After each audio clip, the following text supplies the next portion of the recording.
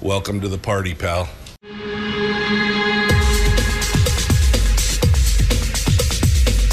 The Michael Dukes Show. The greed and the entitlement is astounding to me. What more could you want from a low-budget radio program? This is a dumpster fire. That was just BS. It is time to get a new perspective. We know just what you need, and we've got just the cure. Open wide and prepare for a steaming hot cup of freedom. I just don't fathom it. The Michael Dukes Show, streaming live across the world. Live around the world on the internet at michaeldukeshow.com and across the state of Alaska on this, your favorite radio station and or FM translator. Good morning. It is the Michael Dukes Show, where we talk about issues concerning you and the state of Alaska and everything else that's important around your town, around the community, around the state, and more. Good morning and welcome to the program. Thank you for coming in for this Thursday edition of the show. This morning, we've got headlines from around the state for hour one. We may have a surprise guest or so. We're going to have to see how that works out, see if it really happens this morning or not. I'm not going to really get into it unless it pops up. If it happens, I'll let you know. Otherwise, we've got a lot of headlines to cover. And then in hour two today, we're going to be talking with Nick Begich III, who is a candidate, of course, for U.S. House of Representatives, running against Mary Peltola in next year's general election. And we'll be talking with him in hour two today. He'll be joining us to talk about all the big news that's fit to print, and we'll cover that with him and have a good discussion there in hour two. So it's kind of a full boat of stuff today here on the program. I wanted to start off this morning with some sad news for the show, for the Common Sense Corps listeners, for the folks who are members of the Common Sense Corps, which is our support club and our fan club here on the program. The passing of a good friend of the show and also of Terry and mine personally, Sandy Blewett, who has been following the show for must be 20 years now. She was a fantastic lady and a frequent contributor, always there in the morning on the shows, always in the chat rooms. Terry and I have known her for many, many years. She was involved in IDEA, which was the homeschooling program that our kids all went through. She was there in the Fairbanks office for many years and then retired and has been a proud supporter of the show for a long time. And she passed away here about a week ago and just found out about it yesterday.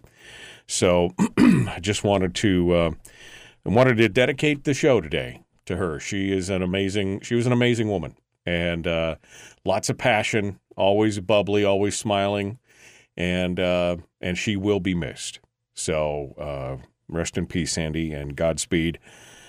She's going to have a big hole here where she left it with us. So the show today dedicated to Sandy Blewett, who was just a fantastic lady. So that's a sad piece of news for today for all of us. The world is a little darker place because she's not in it anymore. All right, let's start to look at what we've got coming up in the headlines today. We're going to talk a little bit about the MatSu School Board. We're going to talk about TikTok, the lack of a special session this year, the latest ruling out of a U.S. District Court in California on gender policies in school, these are all pretty interesting stuff, and the first painting from Bob Ross, which I'm digging it. This is kind of the piece of good news that we need here in the state. This is the kind of good news we need today to get our day off started. So maybe we'll start with that one. A painting from the very first episode of Bob Ross's PBS show, The Joy of Painting, has been found and listed. The cost for those happy little trees, hold on to your wallet, $9.57 million. Just throw that out there for a minute. $9.57 million. The painting is called A Walk in the Woods, and it bears Ross's signature at the bottom. It was painted live on the air in January of 1983, episode 1 of The Joy of Painting. Nearly 400 episodes of The Joy of Painting. But this was the very, very first one. Ryan Nelson is the owner of Modern Artifact, a painting, a gallery in Minneapolis, Minnesota. The painting, he said, right here is the most important painting. You could call it the rookie card of Bob Ross. This is the painting painted on Season 1, Episode 1. He said he bought it earlier this year from a PBS volunteer who was there in the studio during the filming. The volunteer said she bought it at the station fundraising auctions just a month or so after it was painted. He said he estimates she probably paid less than $100 for it at the time. Can you imagine? That's a hell of a return on investment. You pay $100 for it, and 30 years later, 40 years later, it is worth $10 million. After the first episode premiere, the show went on to do another 400-plus episodes and is a cultural zeitgeist. That's a word from a paper here. The owner said that even though he listed it for sale, he's in no rush to part with it. He said he would like to share it with a museum or a traveling exhibit. He actually had there's a video story that goes along with this, and he actually had several other Bob Ross paintings that he's collected over the years. But this is number 1, episode 1, the first one from Bob Ross, which I always felt a little bit of kinship with Bob Ross. Not that I'm a painter or anything, but that he was out here. He's stationed at Eielson Air Force Base, and he took up painting while he was here to try and beat the doldrums or the cabin fever or whatever. Anyway, it's always so much fun to watch Bob Ross do.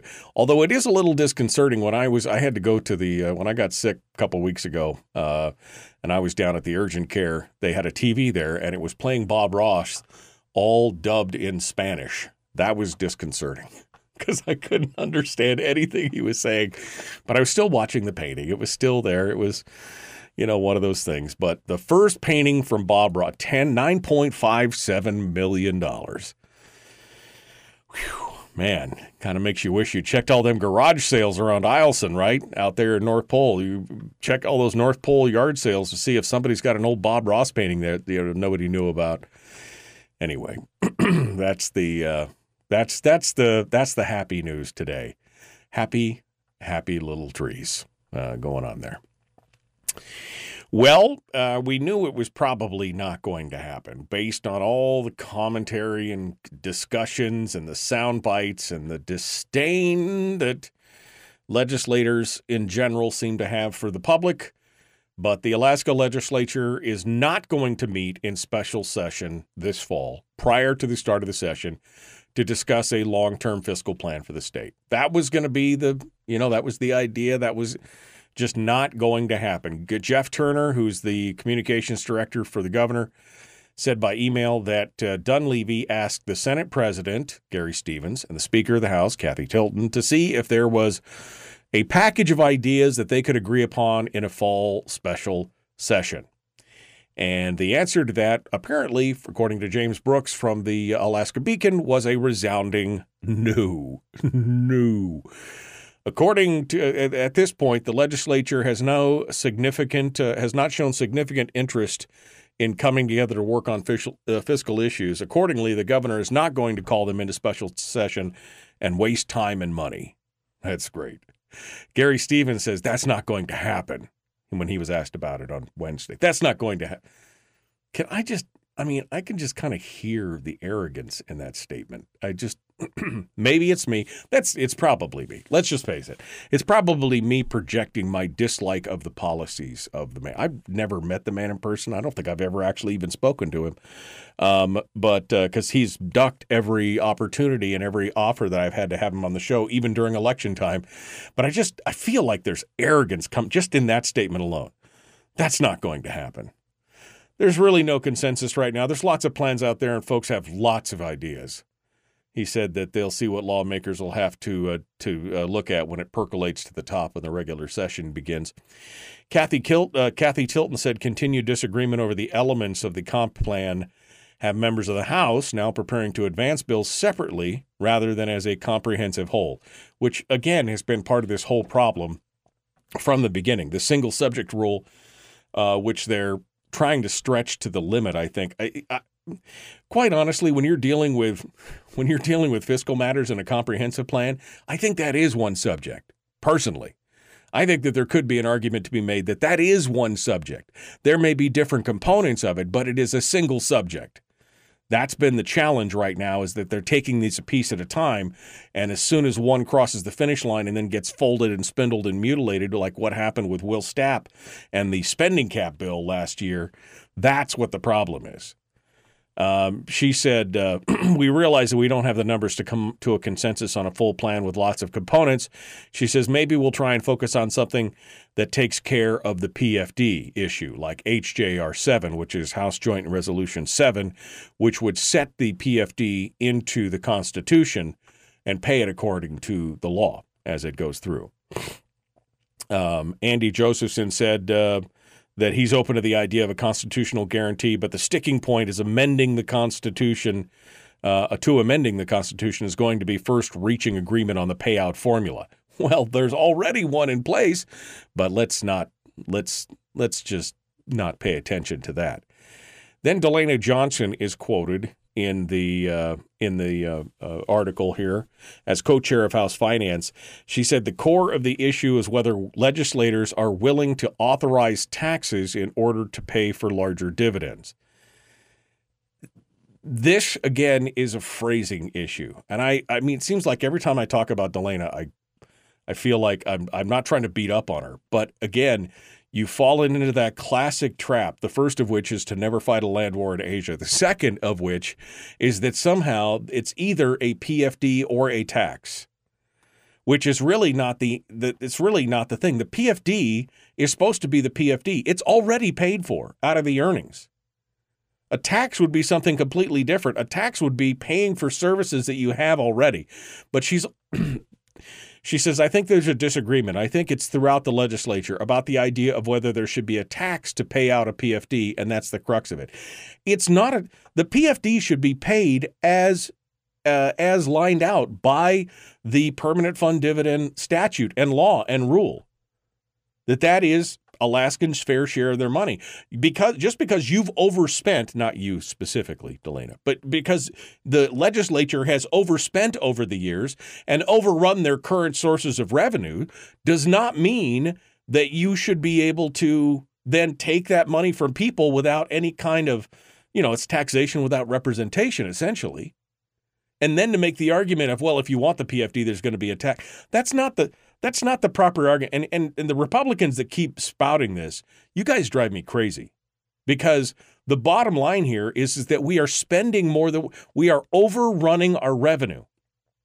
For years, for 35, 40 years, that PFD formula worked just fine until you spent more than the state was receiving in revenues.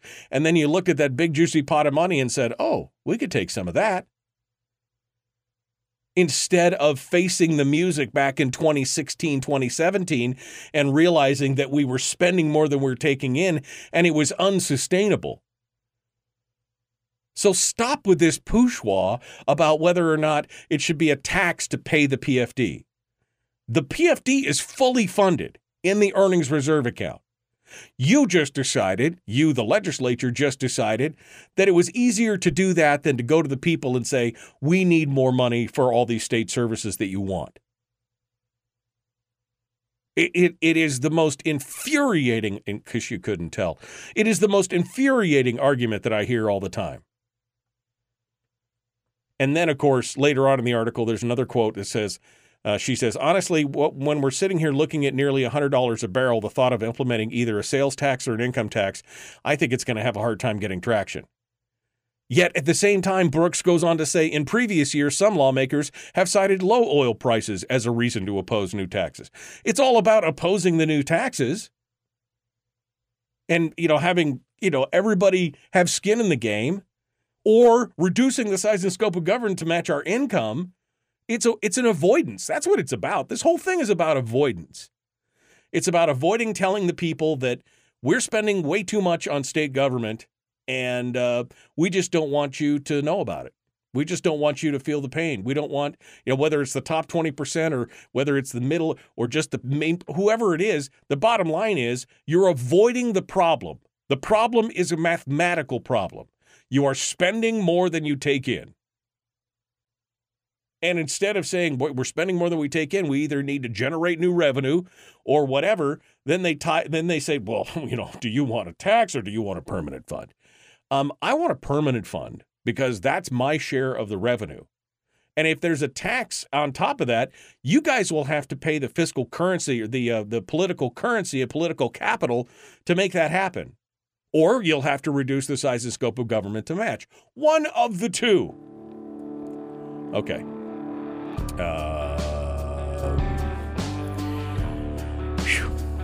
Gotta go. Back with more. The Michael Duke Show. Common sense, liberty-based, free thinking radio. We will return with more in just a moment. Don't go anywhere. Nick Begich coming up in hour 2.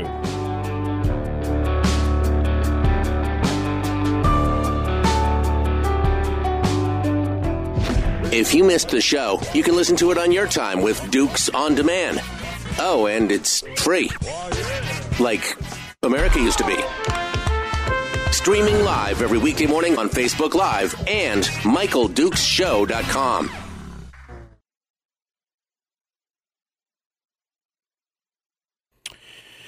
Okay, good morning, good morning, good morning.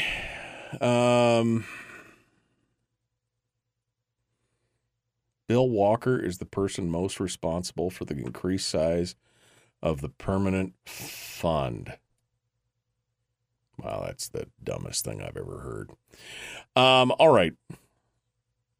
Bob or Ross? Bob Ross. Bross. We call him Bross around my house because he's Bob Ross like a boss. He's Bross. Bob Ross. Good morning, good morning, good morning. When are school board elections if you aren't a resident of the city within the MatSu? The school board elections are Tuesday, the 3rd, the October 3rd.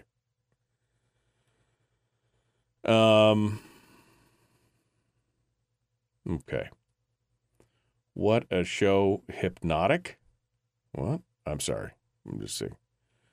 All right.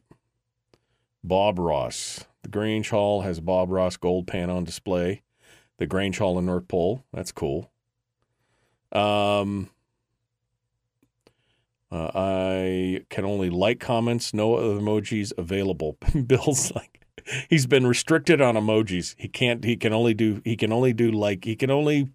That's what it is. Paul says he's lived in Kodiak for 33 years, never even seen Gary Stevens. There you go.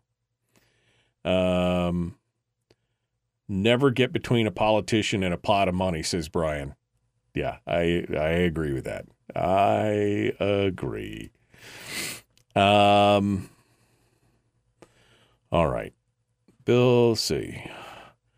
Good morning, good morning, good morning. That's the way the rest of us live, says Gordon, on a budget. Yeah. Walker slowing. Okay. Harold is trying to lay some Harold logic on us here. Walker's It's a fact. Walker's slowing of the PFD resulted in increasing the size. Yes, it increased the size of the earnings reserve. Yes, it did. And did it overall create a larger return in the long run because he sucked $1 billion a year out of the economy for 3 years running? Absolutely. Was it the right thing to do? No, that would have continued to grow in and of itself. That money doesn't belong to him. What I'm saying is the reason I said that was the dumbest thing ever is because, sure, when you don't spend the money or you withhold the money from the people and the fund grows, sure, that's increasing the size of the permanent fund, but that's not the way it was intended. That was my point. MatSu elections are November 7th. I thought they were on the 3rd. Okay, so I apologize. MatSu elections are on November 7th, not they're not the same as the municipal elections. Oh, man, we should just all get it together. Between Anchorage being in April and now MatSu being in November and everybody else being on October 3rd, I'm like, somebody could just please get their poop in a group. All right. There you go. Standing Tall should call a special session to formulate a constitutional term limits bill since we can't do it as an initiative. Good luck with that. Good luck with that. I don't think he's going to take a step out there. Yeah. October 3rd is city elections in the city of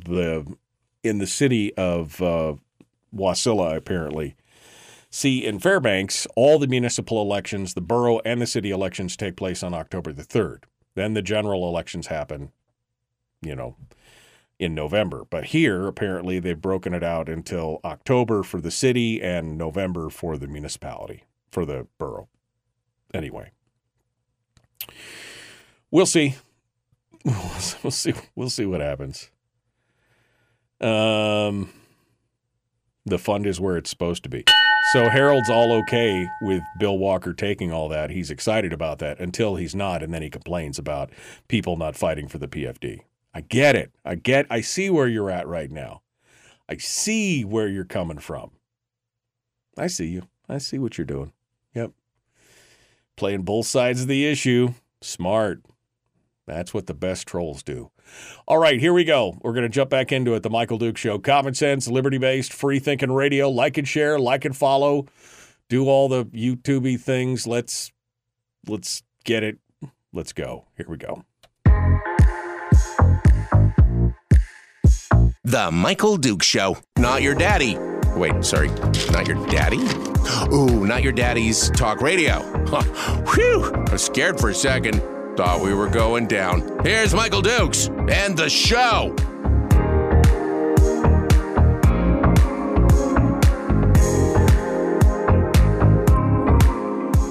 All right, welcome back to the program. It is the Michael Duke Show. Oh, my God, I could keep going on this for a while. Anyway, no special session this year was the long and the short of the last conversation we just finished up with. And again, this argument that somehow we have to tax ourselves, it's the only way we're going to pay a PFD is, it is what it is. Just that it is the lie that keeps getting repeated. It's the lie that it is a lie because the permanent fund is fully funded. The permanent fund dividend, rather, is fully funded by the earnings reserve. They have just chosen to continue to spend that instead of coming to the people and saying, we need more money for the services that you're requiring. And because we're too afraid to come to you and say we need more money, we're just going to take it from your PFD because you whimpered a little bit when it happened in 2017 under Walker, but you didn't do anything. All right, I'm not going to talk anymore about this because this is just going to piss me off. So anyway, there you go. No special session. End of story. One more person makes that whole thing about it's a tax or a PFD. I'm just going to... Okay. What else we got here? Let's talk schools. Let's talk schools for a minute. So I have, I've got some good news and I got some bad news. Which do you want first?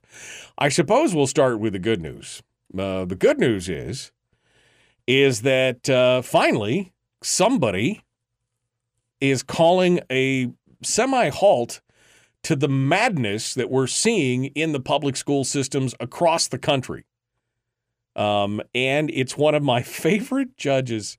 This guy is a hero. This guy is a mensch. U.S. District Judge Roger Benitez. Now, you may recognize that name. Judge Benitez has been the one that has made a lot of those what we consider to be pro-Second Amendment decisions in California, like on the assault weapons ban and on the magazine capacity ban and all those. He's the one that basically looked at it and said, you guys are not making your case, state of California. You are not making a good. This guy, again, he's the hero we need. U.S. District Court Judge Roger Benitez wrote in his September 14th ruling in San Diego, struck down a policy that prevents schools from letting parents know that their children want to change genders. And I quote, "A parent's right to make decisions concerning the care, custody, control, and medical care of their children is one of the oldest of the fundamental liberty interests that Americans enjoy." Unquote. Yes, this man is a hero. He said that when a school learns that a student has questioned his or her birth gender or identified as transgender, school officials must notify the parents, even if the student objects. He sees the notification duty the same as when the school would be required to notify parents or guardians if a student had a concussion during a soccer practice or was the victim of a sexual assault or has suicidal thoughts. A parent's right to make decisions concerning the care, custody, control, and medical care of their children is one of the oldest of the fundamental liberties interests that Americans enjoy. Oh, this guy. It's just, oh.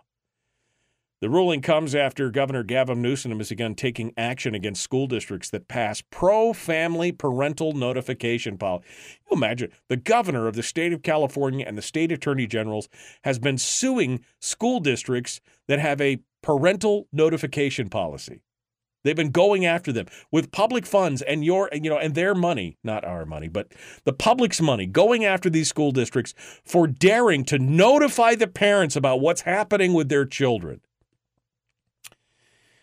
In July, a U.S. District Court judge in Sacramento threw out a lawsuit against the Chico Unified School District for a similar policy that prevented parents from knowing if their children were going through gender transition. The judge said the venue of the federal court was improper and it should be taken up with the state legislature. A case this month in San Diego that Benitez ruled on involved the Escondido Unified School District policy that says teachers may not disclose to a parent the fact that a student's identity student identifies as a new gender or wants to be addressed by a new name or new pronouns or whatever. Under the policy, accurate communications with parents is permitted only if the child gives its consent first. And the judge said no. Now, the Escondido policy is similar to the one that exists in the Anchorage School District, which limits what parents may know about their children once those children are under the control of the public school system. Again, recent number 416, why you should probably not have your kids under the control of the public school system. But again, this is good news because this is this is a district court. This is district court. This is not the circuit court. This is the district court. But it is good news that somebody is finally calling a spade and saying what kind of madness is this, is that you want to fundamentally block one of the oldest fundamental liberty interests that Americans enjoy. Basically, the right to make decisions concerning their children. I don't need no damn village to raise my kid. I can do it just fine all by myself. So this is good. And again, California. This is the People's Republic of California. That pretty shocking that a judge there is coming out with something. But again, Benitez, definitely the hero we need right now. Definitely the hero that we need at this exact moment. That's for sure. Then we go on. That was the good news. So that was the good news on school. Now we move over to the bad news. And I got some things to say about this. New changes for public testimony during MatSu Borough School District Board meetings started Wednesday night. Back on September 6th, the board voted unanimously to implement a lottery system if over 20 people sign up to speak during public testimony. According to the Kathy McCullum, she shared during the board meeting on September the 6th, she's one of the members, she said, "We added in the lottery solely to make it fair if more than 20 people sign up. It was not in any way used to limit who can speak." Except, of course, it is meant to limit who can speak in a public setting with cameras and other people and the pressure. They basically said, well, look, I mean, under the new rules, if you're not chosen in the lottery, you can still submit your comments for written comments for the record. You just can't speak. See, dozens and dozens and dozens of people would show up at these board meetings to have their comments, to have their moment in the sun, to be able to have their fair share, to have their say. Their 2 minutes or 3 minutes or however long the board allows them to speak in each one.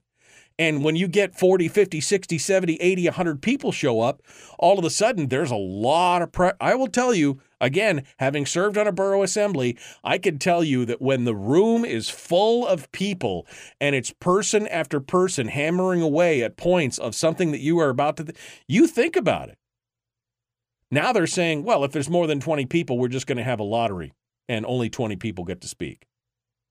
The rest of you peasants can submit your comments through the written system and send us emails. I can tell you right now, verbal public testimony is much more impactful than written testimony. I mean, it was for me.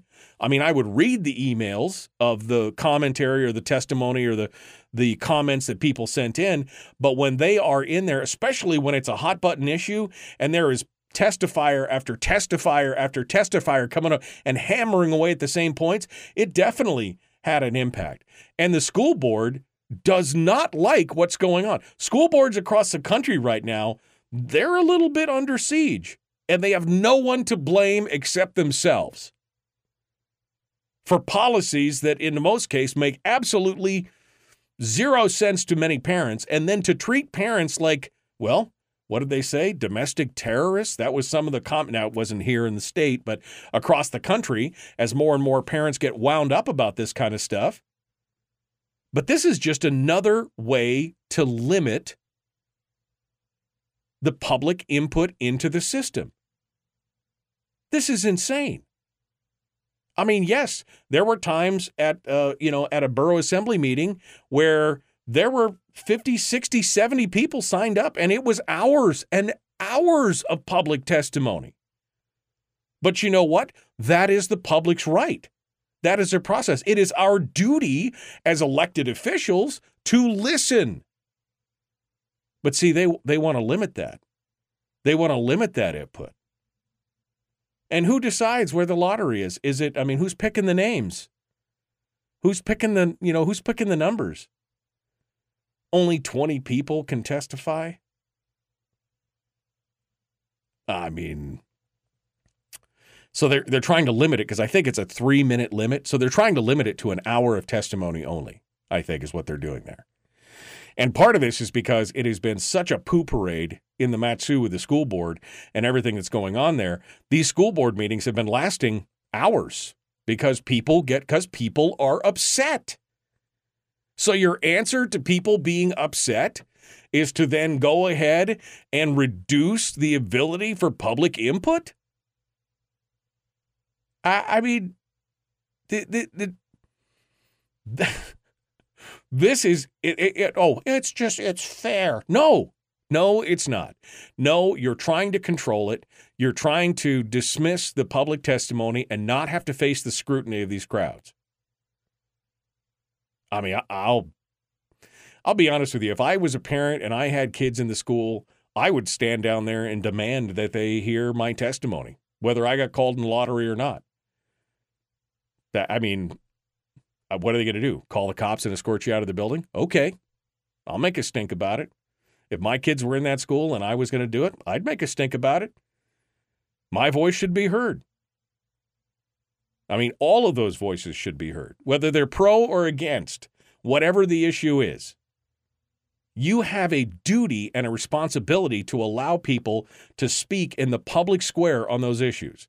And yes, they can still send in their written comments, but I tell you for real, 100%, as God is my witness, that public verbal testimony has more impact than a strongly worded email.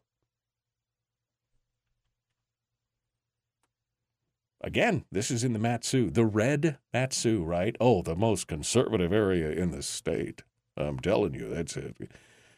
Bourgeois. That is some bologna sandwiches right there. You want to know how I know that we're not the reddest area in the state? Because stuff like this is going on. The answer to speech you don't like is more speech. This is the cornerstone of what we're doing here. Okay. Wow, I had no idea I was going to get so wrapped up this morning, but here we are. We'll take your thoughts on this on the other side. Phone lines are open, 907-433-3150, 907-433-3150. If you want to sound off, tell me your thoughts on this, whether you would be okay with this. We're also going to talk about TikTok and some craziness that's going on there. We'll be back. The Michael Duke Show, Common Sense Radio.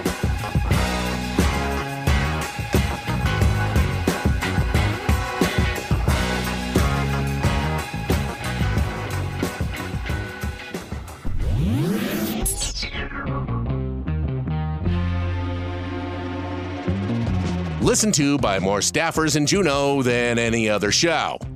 Because their bosses told them to. And after what they just heard, oh man, they're going to be pissed. You're a bad, bad man. The Michael Duke Show.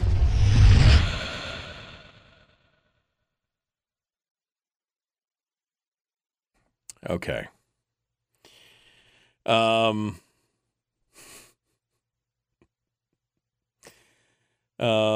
Let me go back up here and see what you guys are saying.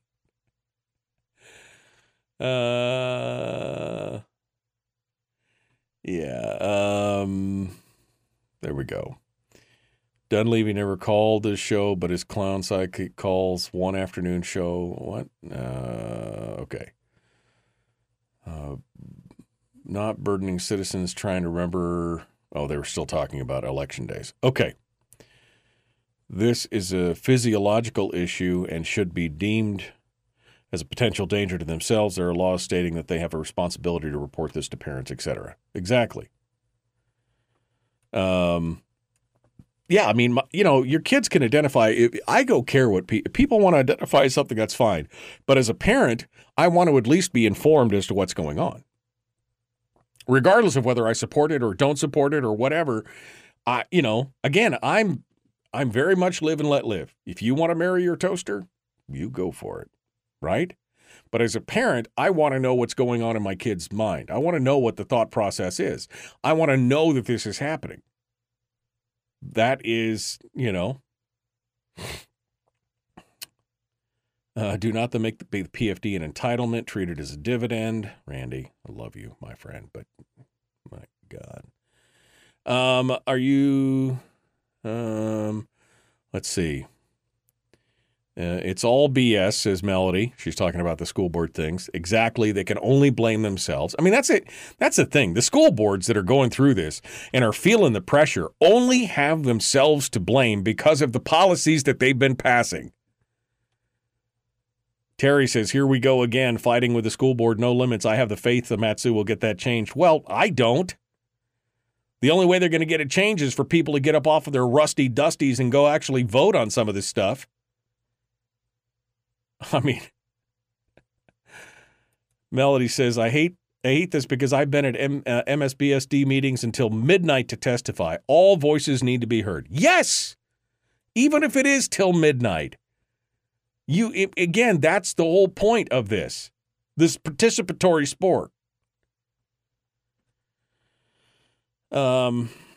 Jennifer says in Fairbanks, they cut the LGBTQ month testimony off in Fairbanks school board meeting 2 weeks ago. Lots of conservatives showed up. I mean,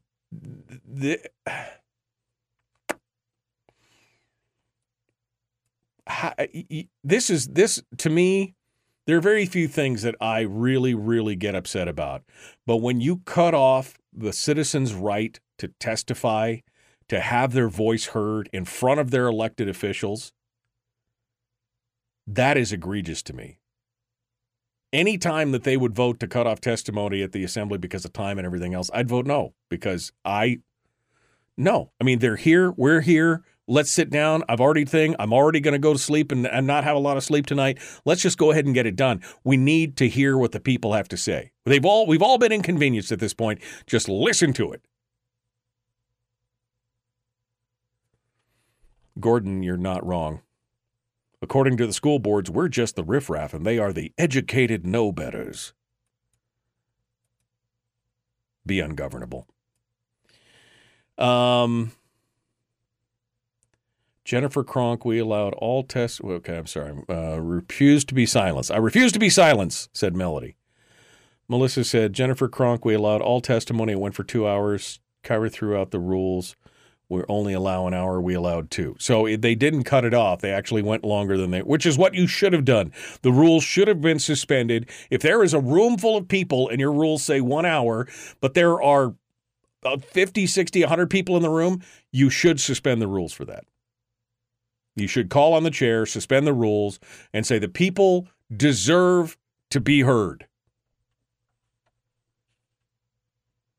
You know it. Wow. I'm just seriously agitated right now. Just seriously agitated. Where is I was going to show that, where's my t-shirt thing? The ungovernable thing. Here it is. Is that it right there? Let me see. I'm going to see if I can snap. I'm going to see if I can show you a quick snapshot of this here this morning. Come on. Oh, I'm asking it to do way too much. While I'm broadcasting the show, I'm asking it to do way too much. Split desktop. Okay. Source. Let me show you this real quick. There it is. Bring it to the front. This is a t-shirt I'm working on so that you can... That's the t-shirt I'm working on right now. All right. I'm trying to put it all together. I'm working on the font and everything else. So, just so that you guys have an idea of what it's all about. I just saw Brian's comment, and that made me want to do it. All right, here we go. The Michael Duke Show.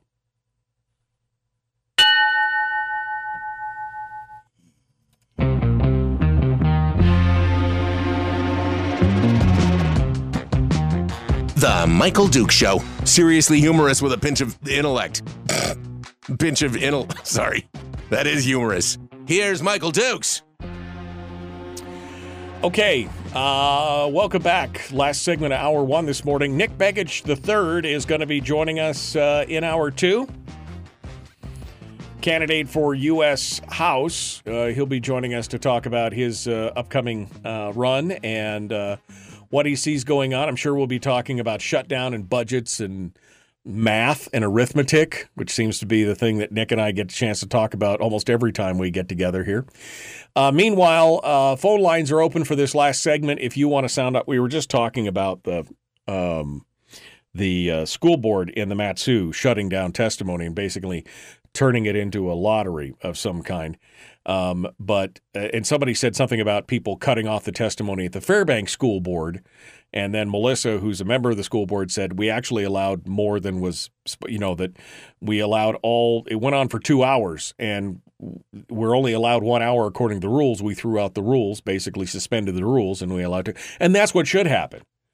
If the rules of the body say, well, we only get an hour of testimony, then you move to. I've done that. We've done that. We've moved to suspend the rules so that we can, continue to have this testimony. The people took the time to show up out of their busy lives to come down and have a say. We should listen to it. When it got really nasty,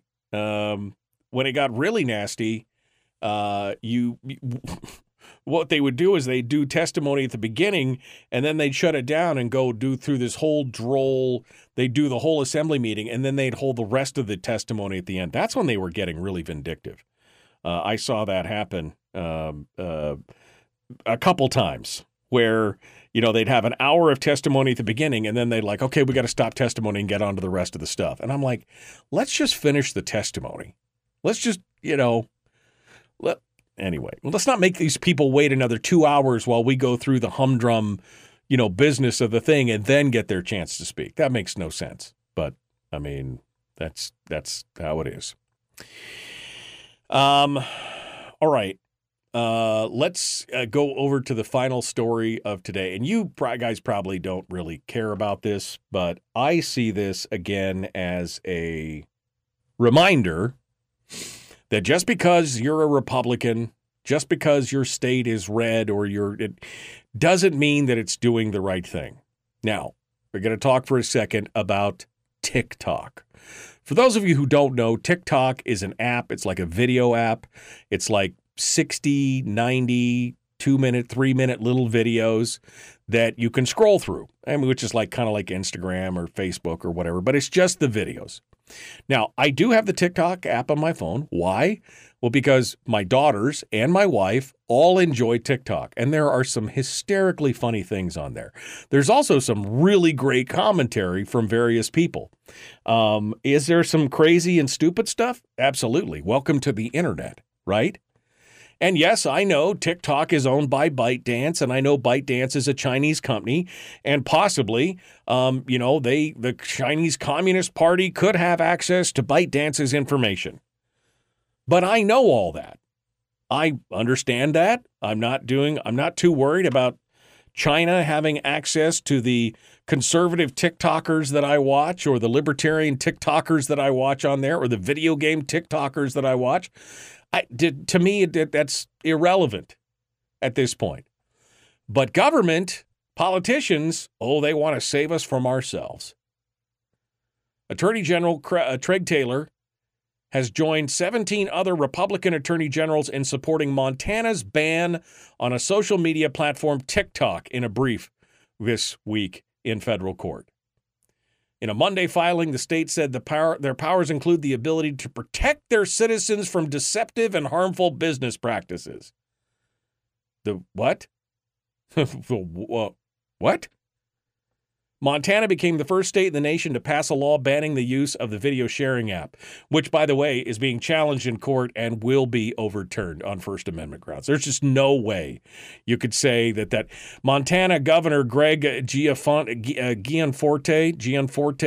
who signed the ban into law, said it would, quote, protect Montanans' private data and sensitive personal information from being harvested by the Chinese Communist Party. No, we're just okay with it being harvested by Google and Facebook and Instagram and Snapchat and every other. We're okay with that, but not by China. Spokesperson for Governor Dunleavy said questions on the decision to support the ban should go to the Department of Law. You're right. The buck stops with you, Governor. Why would you? We believe these laws are written fully within the Consumer Protection Authority of the state to enact. If TikTok wants to operate within a state, they need to meet the consumer-focused protections under state law, which they said they have. They have said that they would not share U.S. user data with the Chinese government. Okay. I mean, do you have proof that they're not? Again, this is a free speech. I know that it's owned by a Chinese company, and I'm still using it occasionally. It's not like I spend all day scrolling TikTok. But my daughters and my wife, they send me funny things, and it was just easier to use in the app than trying to fiddle fart around with the other stuff. And there is some genuinely funny stuff on there. This is a free speech issue. It really is. Whether you like Facebook or TikTok or whatever you like it or not, you have to acknowledge this is a free speech issue. You cannot protect people from themselves. If people don't know that TikTok is owned by the Chinese, some Chinese company, then buyer beware, caveat emptor. You don't think that Apple and Google and Android and Facebook and Instagram and Gmail and all these other, they've got all kinds of information about you, and you're worried about this? I mean, come on. Seriously. And then he went on to talk about it's for the children. It's for the children. Now, first of all, the app has 100 million users across the U.S. 100 million, and you're going to try and... Okay. Anyway, Treg Taylor went on to quote recommendations from the American Psychological Association, which state that parents should take a multi-pronged approach to social media management, including time limits, parental monitoring and supervision, and ongoing discussions about social media. Yeah, except that you're talking about banning it for everyone, not giving people a choice to make it. This is the dumbest damn thing in the world. Get out. Get off my lawn. Government trying to tell what? Oh, you can't. We've got to protect you from yourself because you couldn't possibly make this decision on your own. You need to be saved. Get off my lawn, you filthy beggar. Oh. Now, the government, state-owned companies, the feds, they have banned the use of TikTok on state-owned computers and phones. But fine, that's your prerogative. I understand. I completely understand the potential there. Completely. No problem. But people should be free to make their own choices for good or for ill. If it harms them, that is on them. If they don't do the right thing, that is on them. But they should be free to choose. Poor, pitiful child. You just couldn't possibly make that decision on your own. We are here, your betters are here to see that you survive this decision. Now just shut up and go sit in the corner and we'll give you what you need when we decide that you need it. That's what's going to happen. Screw you hard. Okay, I gotta go. Hour 2 dead ahead. Nick Begich, our guest candidate for the U.S. House Congress. We're going to be back with that. I'm sure this is going to have a great time. The mood that I'm in. We will return. The Michael Duke Show. Common sense, liberty-based, free-thinking radio. Back with more right after this. Don't forget to come check us out on Facebook, by the way. You can chat during the breaks. Facebook.com/Michael Duke Show /live. Go do it right now. Back with more after this.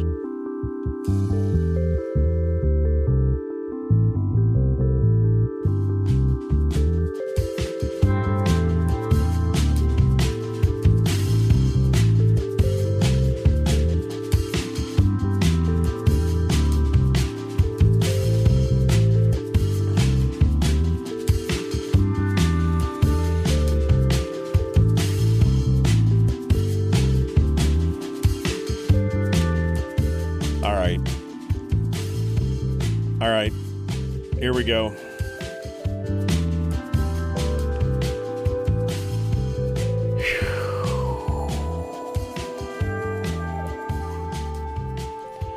I'm a little agitated. Just a little agitated this morning. The more I read about that, the more I just want to reach out and strangle somebody.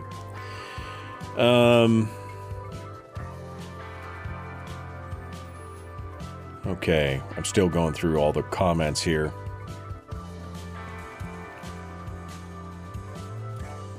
See, a lottery is the only way they can control the narrative, says Jeannie. It's true. It's the only way they can control the narrative, especially who chooses. I mean, who chooses who gets picked? I mean,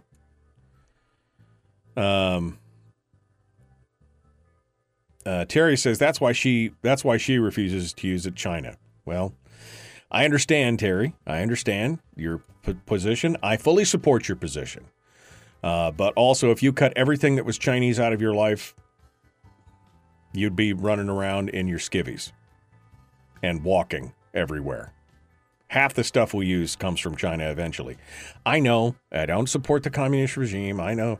But you know what? I can only fix what I can fix. And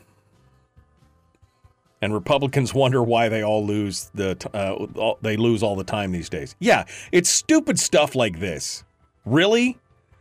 You're going to waste state resources joining a brief trying to ban an app. I mean, your phone comes from China, your computer comes from China, the television that you're probably watching or the monitor you're watching it on, half of them come from China, some from Korea. But, you know,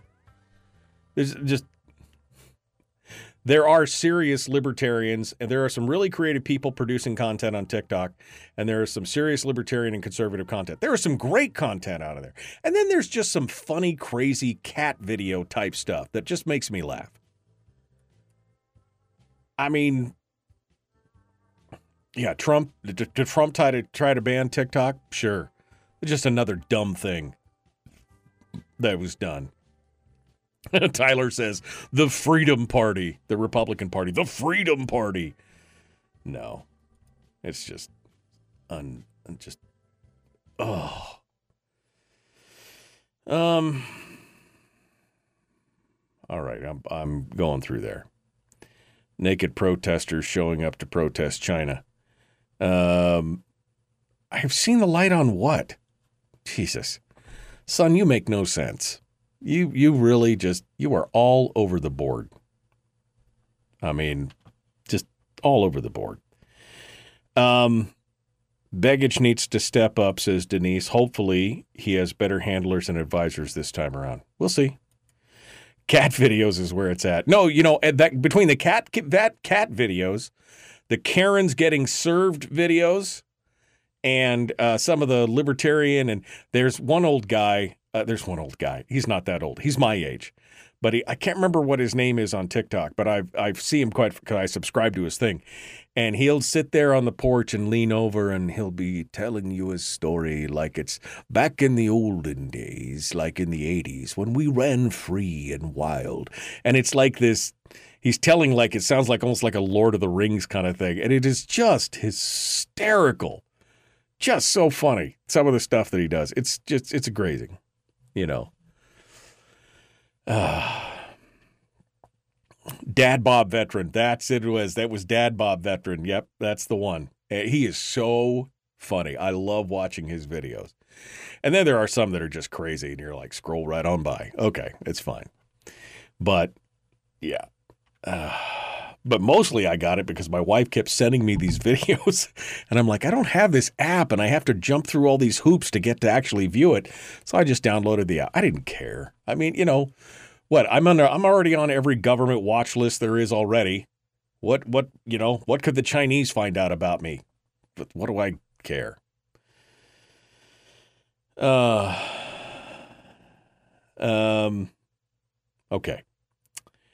I see that Nick is in the chat room, so is in the green room right now. So we might as well go over there and check his audio. We're gonna check his audio. Hold still, my friend. We're gonna check your audio. Don't go anywhere. Nick Begich joins us right now. Hello? Check. 1, 2. Hello. Hey. Check. Check. Oh, you're plenty loud. You don't have to yell. You're fine. You can talk. You can talk normally. Okay. You can talk normally. How are things going, my friend? Going well. Good. Things are going well. Good. Yep. I'm trying to get you to the other side of the screen. There we go. Got it. A little bit of a delay. All right. So we are coming up here on the. I got a bit of an echo. Coming up here on the top of the hour break, we're going to jump back into it. So I'm going to put you back in the chat, put you back in the green room, and I'll add you in as soon as we get started. Okay. All right. I'm going to pull you back in there, and we're going to start fresh. Again, at the top of the hour, folks, I'm also going to refresh the broadcaster, so you'll see the screen, like this. You'll see that screen for a minute while I refresh the broadcaster so that everything is running, well and everything. So, good. So we're going to do that here during the theme song. So the theme song will cut out for you, but it doesn't mean that we're not still here. We're just going to refresh everything, and we'll be back in a hot second. But this thing is just getting a little chuggy, and I hate that. I hate it when it gets chuggy. Okay. The Michael Duke Show continues. Common sense, liberty-based, free-thinking radio. Like and share. Like and follow. Let's get it going on. Let's do it.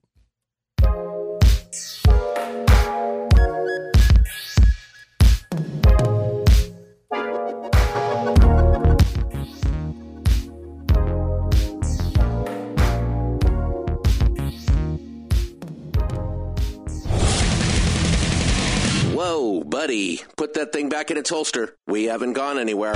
I don't understand. Check out the MichaelDukesShow.com for information on how to get access to the podcast. Welcome to the party, pal.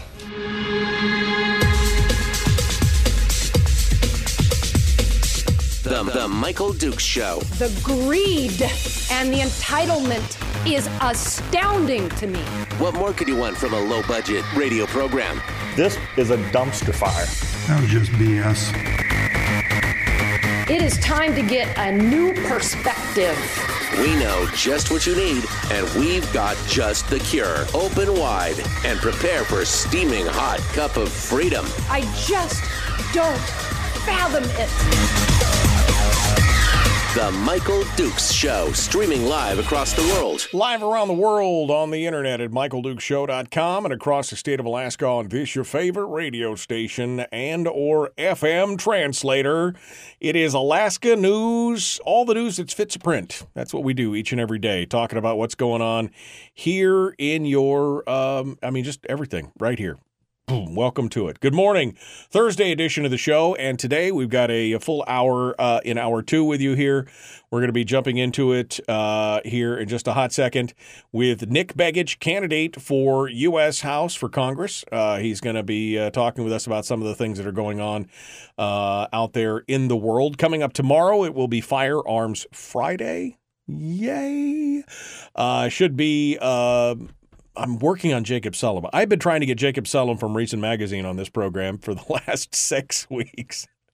So fingers crossed we can get him on tomorrow to talk about Michelle Grisham, whatever, the New Mexican governor who lost her mind and decided to suspend the Constitution.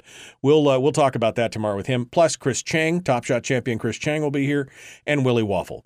Busy day tomorrow as well. All right, that's it. So that's for tomorrow. Pay attention to that. Right now, let's go ahead and get into it. We're going to jump right on over to the phones and our guest. We're going to start things off. Nick Begich this morning joining us. Good morning, my friend. How are you? I'm doing well. How are you doing this morning? You know, I am doing okay. It's I was a little wound up there, and I was afraid for you that you were going to have to come on here, and I was going to be all wound up about things. But I'm feeling like I'm kind of settled down a bit here and everything else. So it's been a bit since we talked. Let's get things started here. How have things been going for Nick Begich here as he gets his campaign ramped up? Early and often, right? We want to vote early and often. That's the whole point. So we're trying to get the word out there. Nick, tell us how have things been going? Things have been going well. We've been getting a really strong reception across the state. Folks are excited about the campaign, and I think there's a lot of folks that are really paying attention to what's happening in D.C. right now. We're seeing a lot of important discussions that are happening, even as we're on the air. Folks are voting on the defense appropriations bill in the House this morning. And, there's a lot of, I think, healthy debate about how long we continue to allow business to go on as usual. And I think it's important for us as a nation to start having those discussions in a different way. I think if we continue down the path that we've been going down as a nation, we know where that leads. It's going to lead to higher debts, higher deficits, and a debt spiral that's really going to be impossible to overcome. Nick, you and I talk a lot and have in the past as well. It seems like every time we come on, we talk about the reality of arithmetic, right? The basic maths. It seems like every person in Congress, all 500 plus of them, seems to, with the exception of a handful of them, seems to have basically flunked basic math to understand that as much as you take in, as much as you go out. I mean, this is what we're faced with right now. I mean, this is the problem in America. We passed 8-9 days ago. We passed the $33 trillion mark in debt, and it was crickets. No mainstream media outlet was talking about it. Nobody was really mentioning it. If it was a one-sentence throwaway sentence. There was no deep dive into this whole idea. We are facing a crisis, a future crisis. They're saying that the debt by the end of the decade, if it stays on the same trajectory, will be over $50 trillion. That's insane. This is simple arithmetic in the long run, right? That's right. I mean, $50 trillion at the current interest rates, you're talking over $2 trillion a year in interest. And we just passed $1 trillion in interest payments for the first time in our nation's history this year. Interest payments have now exceeded the budgetary spend for national defense. I mean, national defense is what we were just talking about. That defense appropriations bill is what's up for review in the House right now. And, the big elephant in the room is this ballooning debt and rising interest rates. And you're 100% right. A lot of folks down in DC either didn't pass math or, they're not really interested in what the numbers have to say because they're more interested in making sure they make it through the next election. And this is not a can that can continue to be kicked. It's something that if you do not intervene right now, structurally, you will not have the opportunity to fix the problem, as you say, by the end of this decade. So you were just talking about, again, the Congress right now is looking at the defense appropriation bill, which is, again, one of the stumbling blocks. They have until the 30th of September to pass some kind of budget or continuing resolution or whatever, otherwise a government shutdown. There's a lot of lamentation from everyone, apparently, that there are 5 or 6 Republicans who are kind of dragging their feet saying, this can't continue, this has got to stop. And, of course, the biggest challenge here, the biggest danger is that some of the more moderate Republicans will just go cozy up with the Democrats and make some other kind of spending bill. Where would you stand? If you were in Congress today and this bill was in front of you, with, again, defense spending and aid for Ukraine and all this other kind of stuff. What would Nick Begich be doing? What would you be saying on the floor? Give me your House speech on the floor and how you would vote on this bill and on the continuing resolution or the budgetary process now. Well, I think the continuing resolution continues government as usual, and government as usual is what got us to this point. We have got to go back to regular order, restore regular order in the House. And regular order requires the committees to put forward their 12 appropriations bills. And those 12 appropriations bills give us the opportunity to go line by line in the government budget and make sure that what we're spending American taxpayer dollars on is in fact something that's necessary, something that's going to be in compliance with the core mission of government under the Constitution. And until we can restore regular order, we're not going to get a hold of this fiscal imbalance.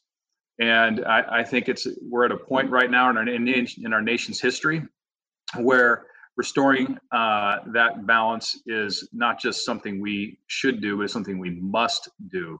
And so I would be in favor of restoring regular order, going through all 12 appropriations bills line by line. And I think a continuing resolution, again, just continues to support the Joe Biden, Nancy Pelosi spending priorities that they have put in place over the last 2 years plus. Well, I mean, and this continuing resolution is not a Democratic problem. It's a politician problem, right? I mean, we've been doing continuing resolutions. I don't think we've passed a balanced budget in 20 years at this point. We've been running continuing resolutions this whole time. So you would not vote for a continuing resolution. You want to go back to the rules as normal, where Congress has to pass a specific set, a dozen, 12 different budget bills to actually create a budget instead of just, oh, we're just going to go ahead. So you would vote against the continuing resolution and vote to go back to normal order.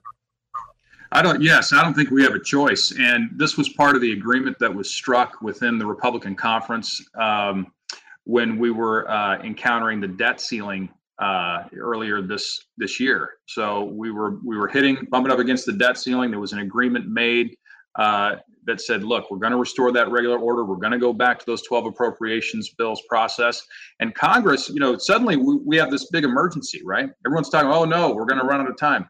Congress is coming off of a 6-week recess. A 6-week recess where they weren't voting. They weren't in DC. They were back in their districts. They knew what the calendar looked like. And at any point, leadership could have said, hey, you know what? We've got a lot of work to do. This is not a time to take recess. We've got until September 30th to pass these bills. Let's come back and do the work of the people. Let's come back and work weekends. Let's come back and do what is necessary to get these 12 appropriations bills done.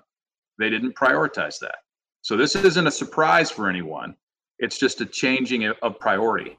And I think that anyone who was looking at a calendar who was close to this process would have understood very clearly this is not going to get done in time unless we reprioritize the calendar.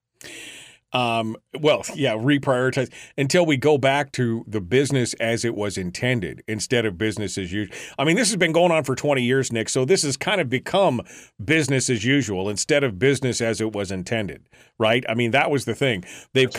Congress has abrogated their responsibilities. They basically said, well, that's just too hard. Having 12 different bills that we have to fight on coming out of committees and we have to vote on, and also it takes the power away from the speakers. They can't control it as much when it comes out of committee. They can't direct where things are going. Instead of the power being distilled down into the hands of a very few, business as intended would spread that power out to actual representatives and elected officials. And boy, we just can't have that. Even for Republicans. I mean, again, this is not a Democrat. It's not just Joe Biden and Nancy Pelosi and Chuck Schumer. It's Kevin McCarthy. It's Mitch McConnell. It's all these people who are in power. I mean, you go watch Thomas Massey's he did a video series about his first days in Congress and how eye-opening that was. His first days in Congress, and he was like, I came here to represent my people, and all they want to do is run my life from day one, and I can't do – this is insane. I mean, that's the problem is not Republican or Democratic. It is politicians who believe that the rules of the universe, mostly entropy and arithmetic, do not apply to them. That's right. And I think we've been permitted sort of to believe that that's true for a long period of time. Part of the reason that we believe that that's true is because the U.S. dollar is the world's reserve currency, and it allows us to, for a period of time, appear as though we can levitate, appear as though we can continue to print money with no consequence, and there won't be an effect. And eventually, people start to actually believe that. And the problem with that sort of thinking, we've seen this sort of thinking over many, many years with other reserve currencies. So if you think back, prior to the United States dollar being the world's reserve currency, there were other reserve currencies. There was the British pound, Spain, France, Portugal. All of these nations at one point or another represented the world's reserve currency, and they lose that status. They lost that status because of the same poor thinking that we are embracing right now as a nation. This idea that you can spend without consequence, and that this reserve currency status is permanent. And this is a little bit down into the weeds. We start talking about world reserve currency, breadbasket currencies, all these other kind of things. And we've been talking about this on the program. I've been talking about this for probably 10 or 15 years, that it's a danger. And it is more likely today than it was 15 years ago that another world reserve currency will come up to challenge the dollar. We're talking about BRIC. We're talking about the Saudis and the OPEC and trading in euro, in petrodollars and some of these other things. There are other options out there, and they are being explored at a rapid pace. Now, will it happen tomorrow? No. But here's the thing. If it does happen, if the dollar stops being the world reserve currency, That's a problem. I mean, that is a mega problem. The monetary, you keep talking, you talked about England and France and Spain. Yes, they were all the world reserve currency at one time. And you're right, because of their destructive monetary policies, that's why they stopped being it. It eventually happened. And if we keep following that same path, maybe it's this year, maybe it's 50 years from now, but this will be our same problem. That's true. I mean, when you look at the debt to GDP ratios of major nations around the world, the highest by far right now is actually Japan. And when you look at Japan, the Japanese yen to the US dollar, it's slipped dramatically in the last 2 to 3 years. I think it's off maybe 40%. And when that happens, you experience significant inflation. If you think inflation is rough in the United States, try one of these other nations where their local currency is slipping off the map, right? And so here's an industrialized world. This is not a third world country. We're talking about Japan here, well developed, but they have spent beyond their means for so long that people can't continue to absorb all of the yen that they've been printing. So that's a case study in what can and will happen to the United States down the line if we don't put a stop to what's been happening in D.C. right now. Nick Begich is our guest candidate for U.S. Senate. We are going to take a quick break, and when we return, we'll have some more questions for him, some questions from the chat room, and we'll talk about where, what would be his priorities going into Congress, what needs to happen there. We're going to continue on The Michael Duke Show. Common sense, liberty-based, free-thinking radio. Nick Begich, our guest, back with more right after this.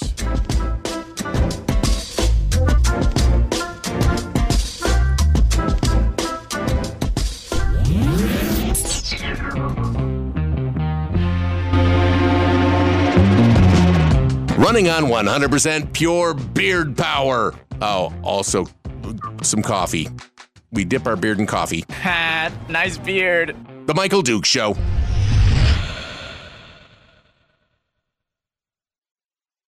Okay, Nick Begich, our guest here in the chat room. Nick, you have to hold on just a second here. I got a caller on hold who's been on hold for 12 minutes. I don't know. I should have turned the phones off, apparently. Let me see who's out there and remind them that we got a guest, and we'll start fresh over here. Good morning. Who's this? Where are you calling from?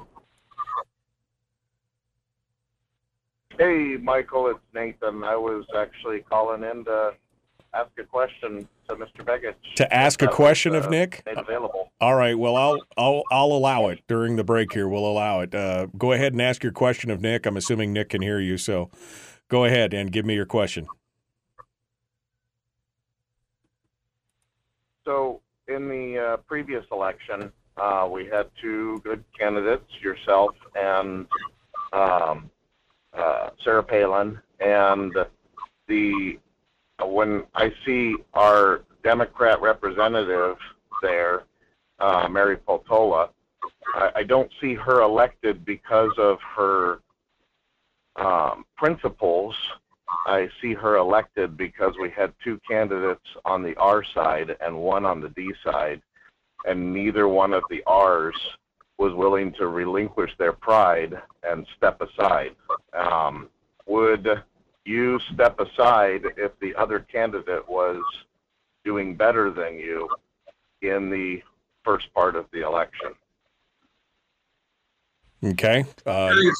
Go ahead. I'm sorry. Go ahead. Yeah, I think it's a fair question. Method of we getting did to where see. we have one. All right. I'm sorry. Go ahead, Nick. Go ahead. Yes, you're right. We saw a situation where ranked choice voting was billed as this sort of panacea, this idea that if we put this system in place, people are going to rank. They're going to advance candidates. Some even were saying that this would be good for Republicans in the state of Alaska. Obviously, that wasn't true. I wasn't a supporter of this system at the get-go, and I've signed the repeal petition, as have probably tens of thousands of Alaskans at this point.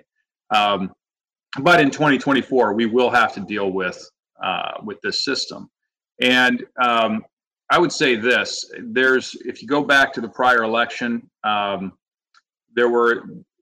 you've got to make sure that whoever emerges out of the primary has the ability to win the general. That's the most important thing. And certainly consolidating support, I think, will be an important discussion that's going to be had should there be additional Republicans in the race. I think our best bet here is to have a heads up, a one-on-one with the Democrat and the Republican in this race. One thing that folks need to remember, though, is the way that ranked choice voting works.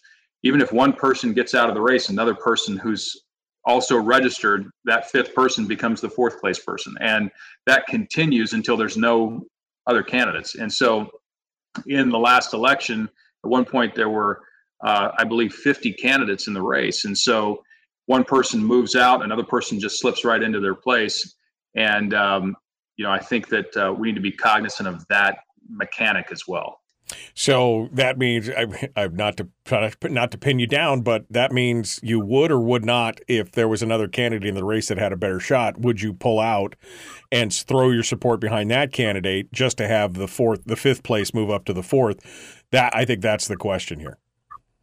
Yeah, I think it depends on who that fifth place person would be. Are we talking about a Republican? Are we talking about a Democrat that would then move into that place? How do we define what doing better means, right? Someone that can pull a solid base of support but has no ability to go and appeal to, say, a moderate swing voter and therefore can't win an election.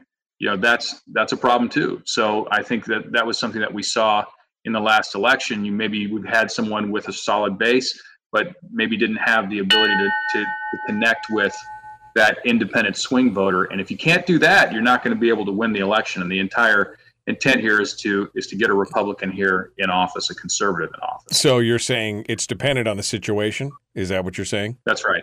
Okay. So you would if the situation was right, but if not, you're going to still fight the fight. Whatever we need to do to make sure that we get a new representative in Congress is what I'm going to do. All right. We're coming up on it. The Michael Duke Show. Common Sense. Thank you for your call, Nathan. Common Sense, liberty-based, free thinking radio. Here we go.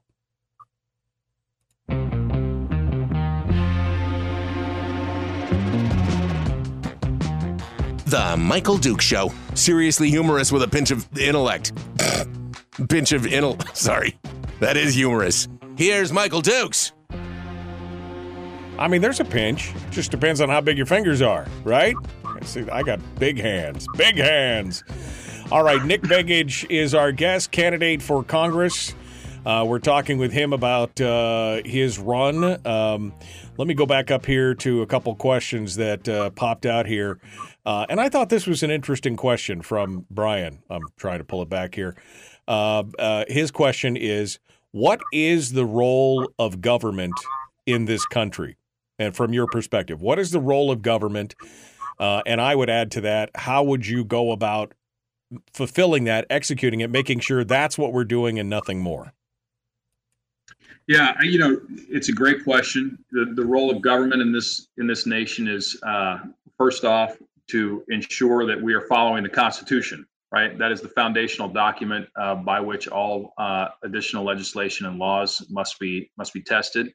We must provide for the common defense. That's important. Something that's, as we mentioned in our earlier segment, that's happening today. A discussion around the defense appropriations bill. There's 12 appropriations bills that move through the Congress and arrive at the president's desk. And those bills, including providing for the common defense, define, that set of priorities that we have in the Congress. The way that this works constitutionally, all spending bills should originate in the House, and the House holds the purse strings of this nation. So when we talk about getting our fiscal house in order, we really have to look to the House to start that process. And that's why I think it's been good, although it's challenging. These jobs aren't easy. It's been good that members of the House have applied the brakes and said, look, we've got to make sure that we're spending responsibly, that we are spending within the confines of our constitutional duty with respect to the role of government, and that's what's happening right now. So would you be joining these five? Would Nick Begich be the sixth of the 5 congressmen who are out there putting the brakes on this and trying to shine a light on the, maddening and insane fiscal policy that we're running right now. Would you be number 6 of that gang at this point, sounding that from the rooftops? Well, I think there's a lot more than 6. Let me say this. There's a lot more than 6. Yeah, there's 5 right now. Yeah, there's 5 that are vocal, I guess. Would you become a member of that gang is what my question is. I would be very vocal. Absolutely. I would be as vocal or more vocal than I am right now on our segment. But no, I think you've got to be. And part of the role of these folks is to take that message to the public and make sure that the voting public understands, why you're taking this stand. Because certainly the legacy media, the regime media, wants to portray this as a group of people that are just trying to stymie government, or they're grandstanding in order to fundraise. And that's not what any of this is about, should be about, would be about. It's actually very difficult, right? I ask people this question. Name more than 20 members of Congress on the House side. Right. Most people can't do it. And most people who are close to the political process can't do it either. And there's a reason for that. The reason why someone's not generally able to name 20 members of the House is because there's not more than 20 members of the House that are sticking their neck out, right? What DC loves more than anything is a rank and file member who won't say anything and will just pull the lever the way they're supposed to every time that the message goes out from their conference. And the reason why we have some of these members speaking out is because they're saying, look, this is not going to continue to work for this country if we do not take a stand and hit the brakes and apply pressure. We're going to continue to go off this fiscal cliff. And as you said earlier, whether that's 5 years, 15 years, 50 years down the line, it's going to happen if you don't have people of courage right now willing to stand up. So getting back to your question, would you be the 6th person? I'd be one of more than 6. There's more than 6, more than 5, right? People that are having these discussions. Some are going to vote yes on the appropriations bill today for the Defense Appropriations Act. They're going to vote no for the CR that should come up this weekend. Right. And so, as we talked about earlier, I'd be a no right now on the continuing resolution because I need to see that we're going to actually bring up all 12 appropriations bills, and before we start going down a road of continuing business as usual. So would you be voting no against the appropriations bill as well? Because, like you said, so you would join them, you would be part of that crowd. But would you join them far enough to say, no, we need to put a halt to everything until we address, because I think that's what's happening here. I don't think it's that these members are necessarily against defense appropriations, although I have some questions about some of the things that are in there, right? But at the same time, I don't think that they're doing it on principle of saying we don't want the defense appropriations. They're using it as a lever to say, hey, we've got to have this conversation. So would you vote against the appropriation? If you were in Congress right this second, would you vote against the appropriations bill and vote against the CR until Congress comes together to have the discussion about returning to business as it was intended? So I would be a yes on the defense appropriations bill, which is before the House right now, but a no on the CR. And I would be a no on the CR because I want to know what is the long-term plan for the remaining appropriations bills. I think we've got 9 or 10 additional appropriations bills of the 12 that have yet to pass the House. And we need to see that. We need to see what those spending bills are going to look like. And I think a vote for the continuing resolution, or what's called the CR, just is a vote to continue the same priorities that Nancy Pelosi and Joe Biden and Hakeem Jeffries have advanced over the last couple of years, and I don't support those things. I also, you mentioned what's in there, right? Right. One thing that I don't support is additional funding for the conflict in the Ukraine, and I think that people are really starting to ask questions about how much the Ukrainian government believes they're entitled to U.S. taxpayer money. I think it was McCarthy actually who said here this morning or yesterday, borrowing money from China so that we can give it to Ukraine doesn't make sense for the U.S. taxpayer. And I think that's true. I think that we've got to take a look at this and say, how much is the U.S. taxpayer going to spend for a conflict that's on Europe's doorstep? Right. Even this morning, Poland said that they're pulling funding for the Ukraine war, and Poland borders these nations. Right. This is on their doorstep, literally. Right. And they're pulling funding. Why should we be expected to foot the bill for this conflict? No, I mean, I think that's a valid question. I mean, while I am, I find it abhorrent what Russia has done, and I support, the folks of Ukraine. We have given billions of dollars to them already. Do we continue to just fund it in ad infinitum, just indefinitely, or do we finally say you guys are going to have to stand on your own, or get more NATO support or other European support or whatever? We should not be footing the lion's share of this bill, especially in light of shipping all these weapons to Ukraine at the same time those same politicians are saying, hey, small arms in America, you guys can't have these, but we can give them to Ukraine because they need to fight. I mean, there's a lot of hypocrisy going on here. And again, nobody wants to fight a proxy war. And that's exactly what it seems to becoming is becoming a proxy war. It is. And I think people need to recognize that this is a very dangerous road to go down. Obviously I don't support the aggression by the Russians into Ukraine. I think that's wrong. And I've been on the record as saying so from the very beginning. But,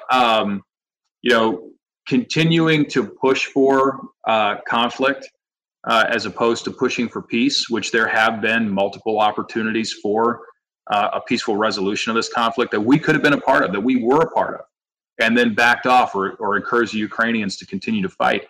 I think it's dangerous. Folks need to recall that Alaska is sort of first line of defense for missile defense for our nation, right? We're early warning up here. And continuing to go down a road in which we fight a proxy war with a nuclear armed power, it just doesn't make sense to me. I don't understand why that is of strategic value to the United States. So oftentimes you hear folks out of DC, neocons, saying, "Hey, we need to do this because it weakens Russia." I don't think that's a good idea, and I don't think it weakens Russia. I think in the long run it pushes Russia over to China. And we've seen them strengthen their strategic alliance with China as a result of some of the pressure that we've applied.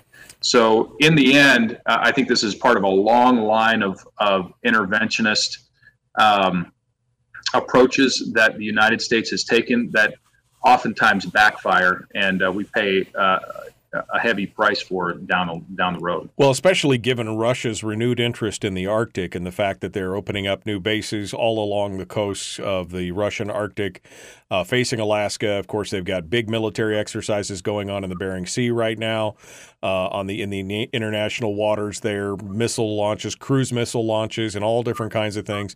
Some of it's just posturing, but they are definitely investing in this area. Alaska will be at the tip of the spear with Russia as far as America goes. I mean, they're obviously facing Europe on the other side, but on this side, Alaska will be at the tip of the spear for that kind of stuff, and we need to really be paying attention to that. That's right. My understanding is that Joint Base Elmendorf-Richardson J-Bear here in Anchorage is now slated to become the most strategic base that we have in the nation. And it's because of that. It's because of all the reasons that you just stated, that we have, that there's been such an investment made by the Department of Defense, recognizing Alaska's strategic importance in sort of that global theater going forward. Nick Begich is our guest. We're coming up on the next break. When we come back, we're going to talk about what Nick's first days in office would look like. What is he going to be focusing on? What is he going to factor in? What is he going to try to change? Again, as one of several hundred members, what are you going to try and change? And let's see what it comes out through. Nick Begich, our guest. The Michael Dukes Show continues. We got more coming up. One final segment dead ahead with Nick Begich. Common sense, liberty-based, free-thinking radio. Here we go. Back with more right after this.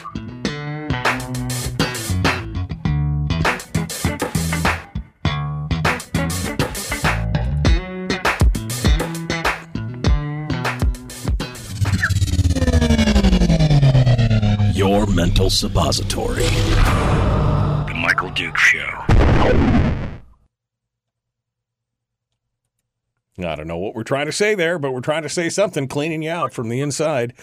Nick Begich, our guest, there's been some criticism that there's some criticism in the chat room that your answers are long-winded and you're going long, but I agree with what Donna's saying here. Donna says, Nick gives long answers because he's clearly thought a lot about these issues, but I heard a definitive no on a deficit spending continuing resolution and definitively will do whatever is needed to replace Peltola. So, I mean, I would agree with both of those comments.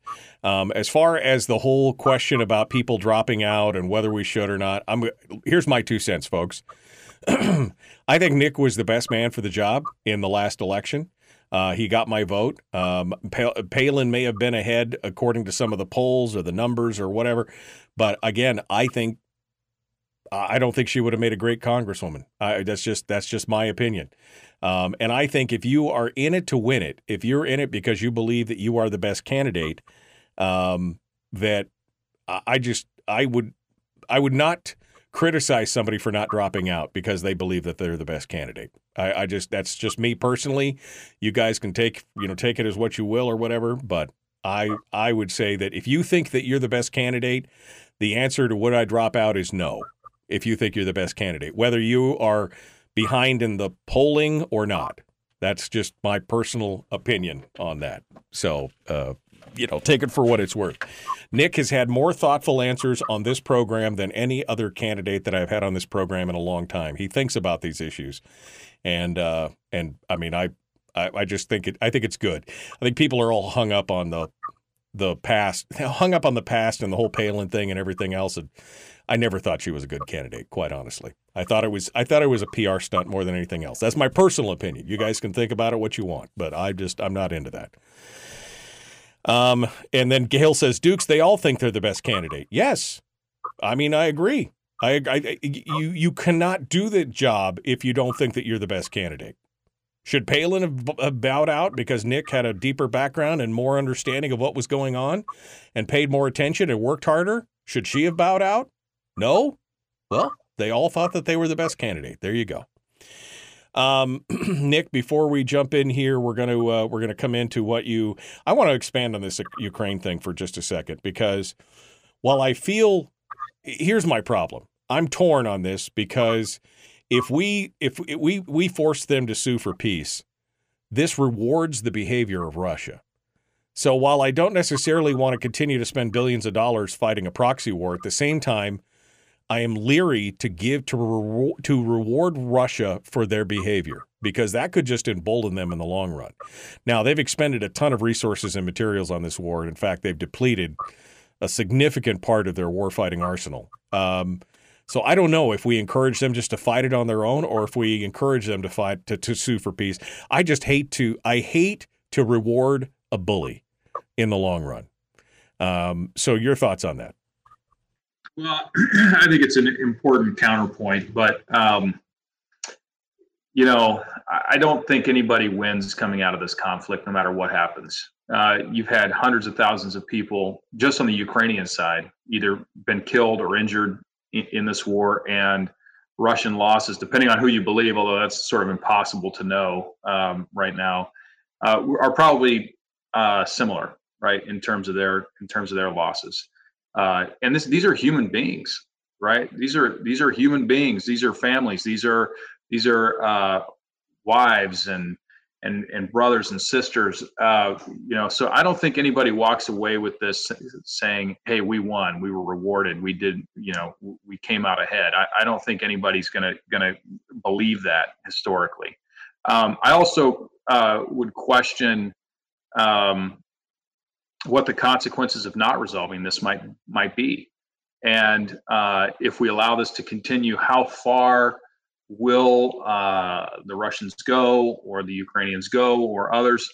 We just saw this last week conflict break out in Azerbaijan, which is geographically nearby. And if you don't work toward peace, if you don't find ways to resolve these conflicts, they have the potential to spill over into other regions, and that's when you do get the the conditions for a world or global conflict, or certainly an expanded regional conflict. No, I mean, I agree with that.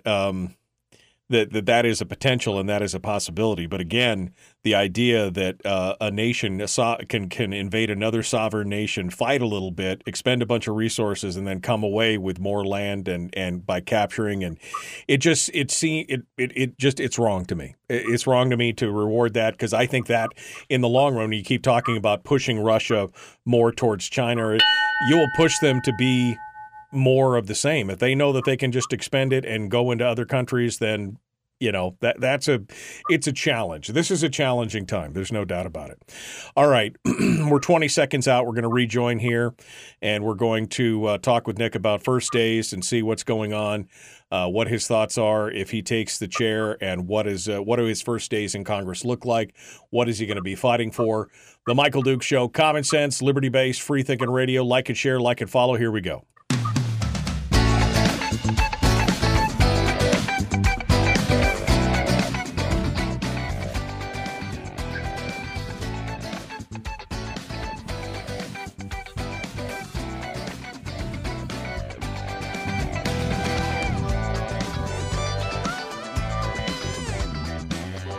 All right, we're continuing with Nick Begich, our guest candidate for Congress. Final segment of the show this morning. So, Nick, I got the magic wand. I wave it over you. You're now Congressman Nick Begich. You're in your first days in Congress. What are your priorities as you get started? What are the things that you're going to fight for the most? And again, understanding, I've mentioned it once already, but watching Thomas Massey's video blog about his first days in Congress was it was terrifying, chilling, and just ridiculous all at the same time. But, knowing all that and knowing what you're getting yourself into, what are your first days going to be like as you go forward? Well, let me say, I have seen that segment, some of those clips from Thomas Massey's first days in Congress, and I think a lot of members probably feel similar to Thomas Massey, Representative Massey. I mean, Congress is it's dysfunctional. And part of the reason it's dysfunctional is because of the amount of money that has to go into these campaigns in order to put together a campaign. Running a U.S. congressional race, it's a minimum of $1 million, usually $2 is table stakes. And so a lot of times these members, instead of doing the business of representing the people, are out there making phone calls and having fundraisers 24/7 in order to fund the next election, which in the House is only 2 years away. So I think that's sort of where the problems begin. But getting back to your question, I think there's 435 members. The House and the Senate run on a seniority-based system. You can hate it, you can like it, you can see merits or demerits to it, but that's the way the process works. And so as a freshman walking in, I don't care who you are, you're not going to have a lot of authority. But what you do have is the ability to speak. You have the ability to go into committees and convince members of the importance of your priorities. My priorities are opening up the resources of Alaska, telling Alaska's story to the 434 other members of the House. What we've seen with the Biden administration is over 50 targeted orders that target just Alaska. And that's wrong. And I've heard Senator Sullivan and others say, look, if there were 50 executive orders that targeted the state of Delaware, Joe Biden would be up in arms. And we've become accustomed to it up in Alaska because we believed, well, it's different up here. It's this, it's that. We're a state, folks, and we were promised certain things under the statehood compact and under ANOCA, and those rights have been denied to us as Alaskans and as Americans. And I think what people need to understand is that Alaska, as nearly 20% of the U.S. landmass, offers a tremendous amount in the way of not just oil and gas, which is abundant here, but critical minerals, base metals, precious metals, rare earths, and all the things that we need in order to drive U.S.-based domestic supply chains, start here and end here with U.S. manufacturing. So if we're going to be successful in pivoting away from China for manufacturing, if we're going to be successful in making sure that there remains a domestic industry that's beyond just assembly and consumer goods, we're going to have to make a better case for Alaska in the Congress, and that's going to be my goal down in D.C. Well, let's talk for a minute about some of the actions by the Biden administration and more. Again, now shutting down NPRA, shutting down, ANWR, any of the federal leases, all these other kind of stuff. The pressure on the finance industry to steer clear of Arctic investment and some of these other things. How do you fight that? Like you said, you're one voice. How do you fight that? Well, it's a team effort. Certainly, that's something that the House rep, the governor's office, the Senate offices all have to work together to fight that, because we have a small delegation. We have the smallest of delegations with only three members in Congress as Alaskans. And so you have to work together. No matter who's there, you got to work together on these issues. When you talk about, some of the orders that have recently come down, Joe Biden has made it clear, and he made it clear when he ran for president the first time, he wants to end fossil fuels. These are his words. And so I don't know why folks are surprised when he takes the actions that he does, or those around him take the actions that they do, because the president has made it clear he wants to end fossil fuels. He has said no additional drilling on federal lands, period. That's his quote. And so when he comes out and says he's going to cancel the ANWR leases, when they say they're going to take 13 million acres of land out of the NPRA for leasing 3 million additional acres on the Beaufort Sea for potential leasing, this is completely consistent with everything that he campaigned on and everything that he said since the campaign. And I think that in order to change this, we're going to have to change the president. We're going to have to change Senate leadership. But we do those things, and these are achievable things. We can advance priorities for the state of Alaska in a way that moves things forward for Alaskans, but also for this nation in terms of energy security and mineral security. Gail asks in the chat room, she says, our current reps, including former Congressman Young, couldn't get a lot of this done. Why do you think that you can do better in that regard? Well, I will say Congressman Young passed ANWR out of the House 14 times. He did what he had to do. And he made that clear over and over. Look, I've gotten this thing out of the House over and over and over again. And it got over to the Senate, and it passed a couple of times. The one time it passed, it was vetoed by the president. But it takes that alignment, right? It takes that alignment. Anyone who steps in to these conversations, runs for one of these races, and makes a bunch of promises about the idea that they themselves are going to be able, as some sort of an emperor, to get all this done on their own, they're not telling you the truth. That's not how this process works. You have to be able to get alignment across all three of those bodies, right? The executive branch, the Senate, and the House have to agree. And if you can't do that, these things don't get done. So I'm not going to sit here and promise that I'm the person that can make these things happen. And again, anyone who tells you that is lying to you or doesn't understand how the process works. Right. You're just going to do your best. You're going to fight it as hard as you can. That's right. Yeah, exactly. That's right. I saw some commentary, and there's been some backroom chatter. One of the chairs of the NRCC was up in the state of Alaska here in the last few days. That's the National Republican Congressional Committee. And they're saying that they see this race as this is the pivotal race in the U.S., the race between you and Peltola, the race for this seat, which means I think that this is going to be a heavy season. I think that's what it's saying. You're going to see a lot of, you said, you have to have $2 million seed money just to walk into the game to begin with.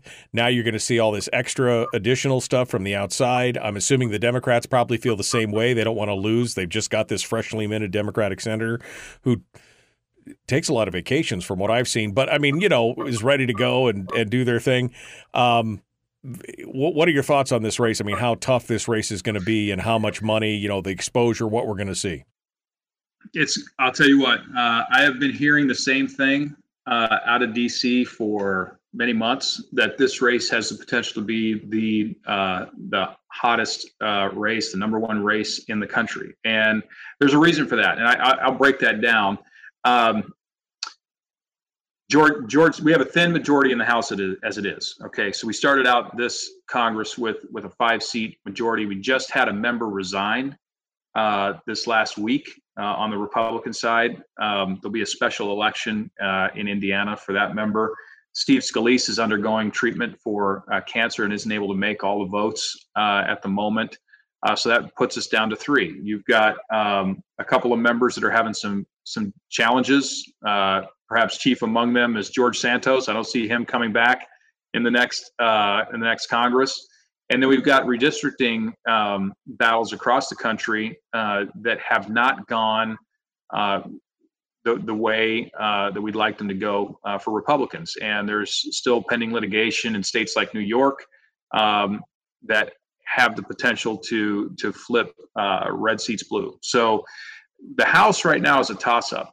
And nationwide, there are about 20 seats that Republicans hold that Joe Biden won in 2020.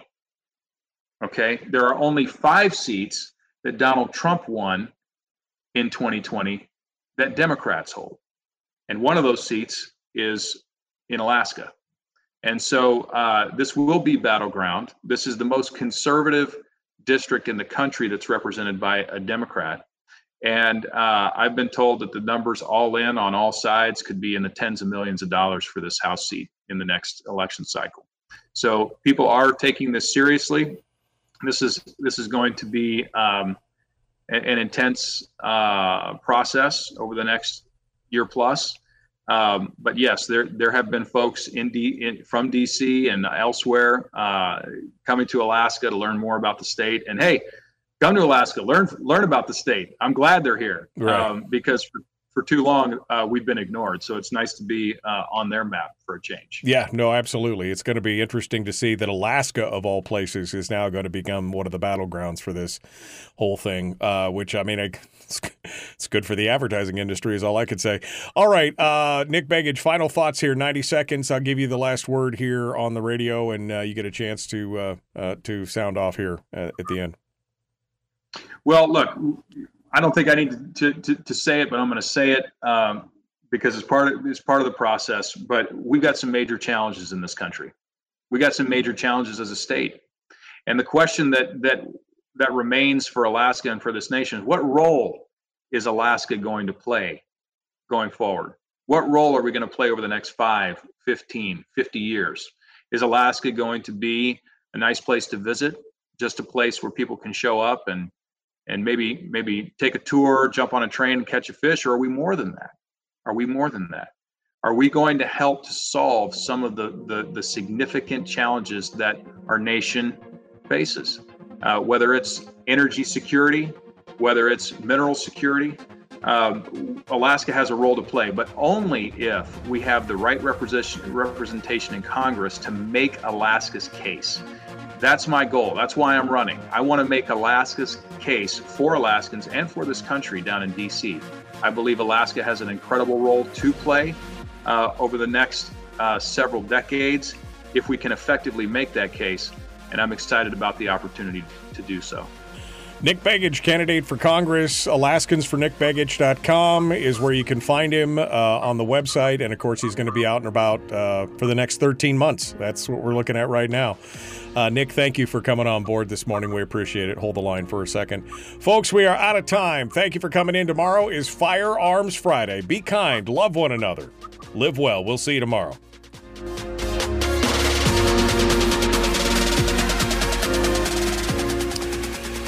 Okay, Nick, anything we didn't hit, any item that I didn't bring up, or whatever it is, I'd love to hear what you have to say here in the last minute here. I'll give you the floor, and just anything we didn't hit on.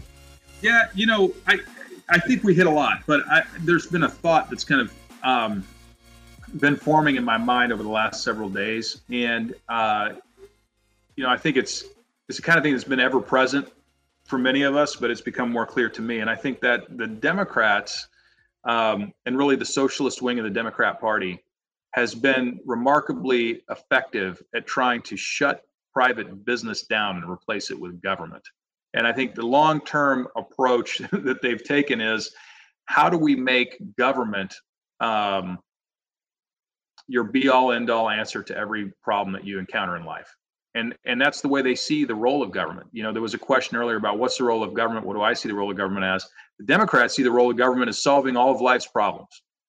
And private business and private industry is the enemy. And so when people talk about the government, and I'm using air quotes here, shutting down, you know, some people panic. They think this is an absolute disaster. We can't live without the government. What are we going to do without the government? Well, you know, that entire mindset is based on the idea that the government's there to solve all of our problems and provide for all of us. Well, that's a socialist mindset, and too many people have bought into that. And you know, for me, when we start thinking that way, we've already lost the battle. Yeah. If we allow our minds to think like that. Well, that's the narrative. The narrative is the only way society can move forward in a meaningful way is with the direct, benevolent intervention of government. That somehow we just couldn't survive without it. Although we did fine for many years in this country without any real strong form of federal government or federal leadership or even state government in many places with westward expansion and all that. We just can't, society just can't move forward without it.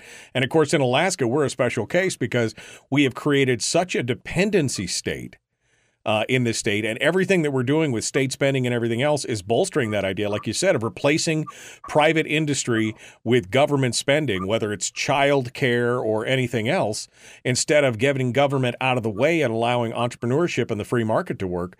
That's a huge problem. I mean, that's a national problem, but it's specifically a problem here in Alaska, and it's a mind shift. It's a mindset shift that we have to push forward on.